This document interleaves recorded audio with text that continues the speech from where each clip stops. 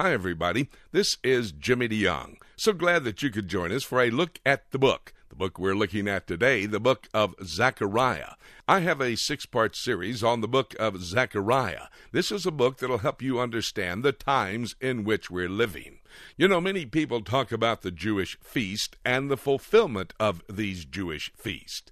Well, this study that we're going to take right now in Zechariah helps us to understand the fulfillment of the feast.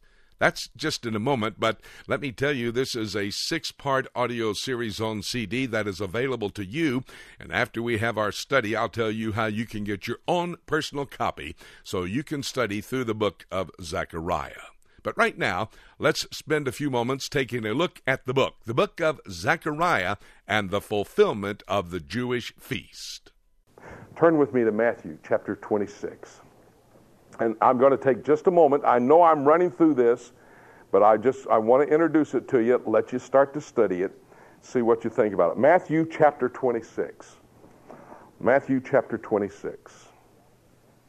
This is after the Olivet Discourse. This is Jesus in the city of Jerusalem. This is after the triumphal entry. He is now in town, and he's having a time with his people. It says in the book of John chapter 12, verse 1, 6 days prior to the Passover, Jesus Christ came to Jerusalem. He had been out in the desert down near Jericho, which is more than a Sabbath day's journey. Now, in calculation, when I'm going to show this chart to you in just a moment, I'll show you that 6 days prior to lays out the day of the Passover, because he could not have traveled on Shabbat, because he would have abided by the laws. He would have not traveled farther than he was allowed to on Shabbat, so he had to arrive on Friday. And we'll show you what day Passover took place, and I'm going to give you some very interesting information. But look here. They're in town. They've been there for 6 days. Verse 17, Matthew 26. Now, the first, and by the way, in italics in the King James, I know the King James is inspired, and I use the King James only. I'm not in King James only, but I use it all the time. But notice the word day, if you have a King James, and feast are in italics, means that's interpolation, not interpretation. Okay? The verse should read like this, and the word is pratos, which means at the first. So the verse should read, now at the first of the unleavened bread. The unleavened bread started at Passover. So he says at the first of unleavened bread. At the first of unleavened bread. In other words, just before it started, at the first of unleavened bread, the disciples came to Jesus, saying unto him, where wilt thou that we prepare for thee to eat the Passover? How do I know unleavened bread started? Because he said, we're going to have the Passover. So the scripture is just explaining itself. And he said unto them, go into the city to such a man and say unto him, the master saith, my time is at hand, I will keep the Passover at thy house with thy disciples. And the disciples did as Jesus had appointed them, and they made ready the Passover. Now, what did they have to do to make ready the Passover? They were going to have a Passover Seder that night. When did the Passover Seder take place? At the eve, the beginning of Passover. At sundown on whatever day it was. The beginning of that day of Passover, of Nisan 14, of that 14th day of the first month. But it's in the afternoon now. They're getting ready to have the Passover. What do? Well, just like they did in the book of Exodus, chapter 12. They take the lamb, a lamb that they've been watching for a certain amount of days. And that lamb is perfect, without any kind of abnormalities. And they take this lamb, and they go to the temple.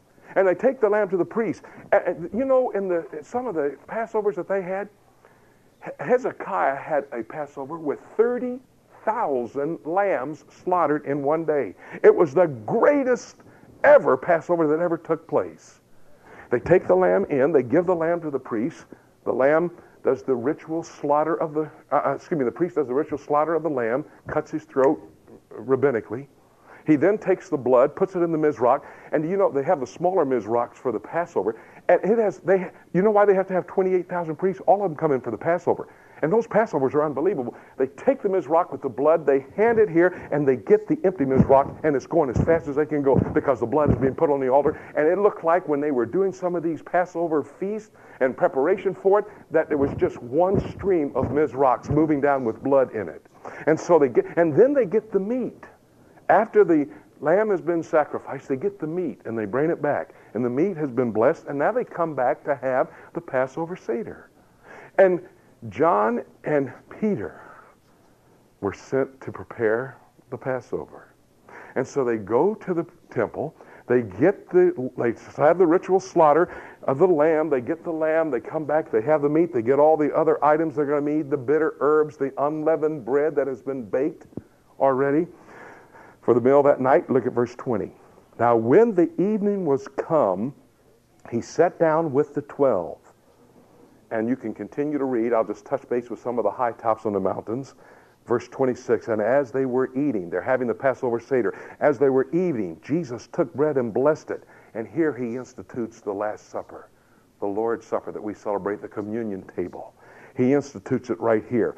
Now, of course, you know, you have to, in order to understand everything that unfolded, you have to read the Gospels. They're synoptic Gospels. They intertwine with each other. I'm not going to do all of that, but you can know when you have to go over there at the Passover Seder. Remember John chapter 13? That's when he went around and washed the feet, all of them, before they had the meal. And that's when Peter said he wasn't going to deny him, and Jesus said, you will. All of those things happening. But now, look back in Matthew 26. I'm just trying to keep you in one location. Verse 30, and when they had sung a hymn, they went out unto the Mount of Olives. They came out of the upper city. They come down to the southern end of the city. They walk across the Kidron Valley, and they go over to the Mount of Olives. Man, I'd love to walk you there sometime. Y'all come go with us sometime. Love to do it. And they get over there. And by the way, that's when John chapter 17 took place on their walk over there. See, John 17 was the Lord's Prayer. Our Father which art in heaven is the disciples' prayer. John 17 is the Lord's Prayer, and he's walking along, and as he's praying with these men, he said, Lord, God, Father, all that you've given me, don't let any of them disappear. Can God not answer the prayer of Jesus Christ? Somebody sent me, can we lose our salvation? Can we deny? You're incapable because God's answered Jesus' prayer. God, the Father said, I'll give them to you. Jesus said, they're in my hand. I want you to put them into your hand. Boy, if I'm in Jesus' hand, that's all I need. But if I'm in Jesus' hand and God's hand, ain't nobody getting in there, and I ain't getting out. I guarantee, as they say down in Louisiana, I guarantee you ain't getting out of there. And so he's praying this prayer going over. Now, then they get to the Garden of Gethsemane, the place of the olive press, where he was pressed down. That's what Gethsemane means. They go over there, and you can read in chapter 26 the three prayers. He tries to get his men just to watch 1 hour with him and pray. That doesn't happen. In verse 47 of chapter 26, in comes Judas, walks up, kisses him on the cheek. He had made a deal with the Jewish leaders. The one I kiss on the cheek, that's the one. He betrayed him right there. Peter pulls out his sword, draws his sword, cuts. Oh, impetuous Peter. I love Peter. Man, boy, I have a real affinity with Peter, always opening his mouth and putting his size 12 sandal in it. I love Peter. He cuts his sword up, he cuts off the ear of the servant of the high priest, and the Lord's... I can just imagine.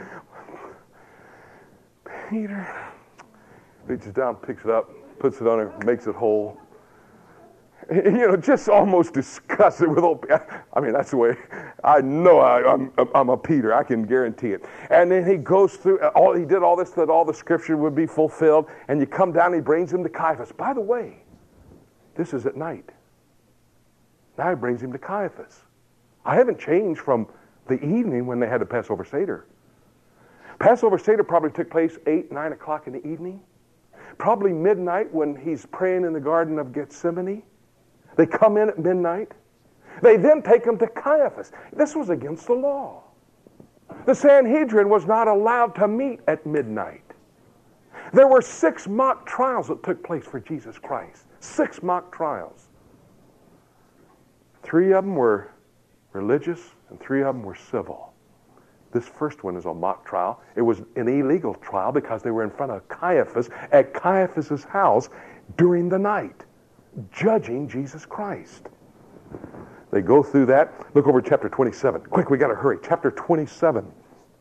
And when the morning was come, now we have come from the beginning of the evening, the beginning of that day of Passover, to the morning of Passover. And when the morning was come, Caiaphas, again the second mock trial, calls the Sanhedrin legally into session. And they start to meet, and they start to judge him. And then you can read all these things. They bring him into Pilate, and Pilate offered, who Barabbas or Jesus? We want Barabbas. We want Barabbas. Interesting narrative here. Barabbas is released in verse 26 of chapter 27.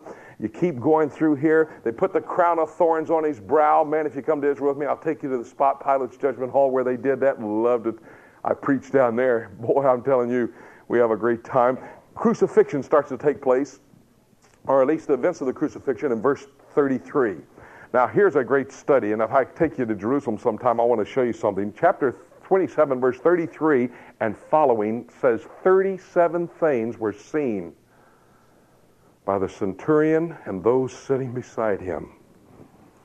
It says right there, look at chapter 37, verse 36, and sitting down, they watched him there. They were going to crucify him, and sitting down, they watched him. And then it lays out 37 things that were seen. Statements made, activities taking place.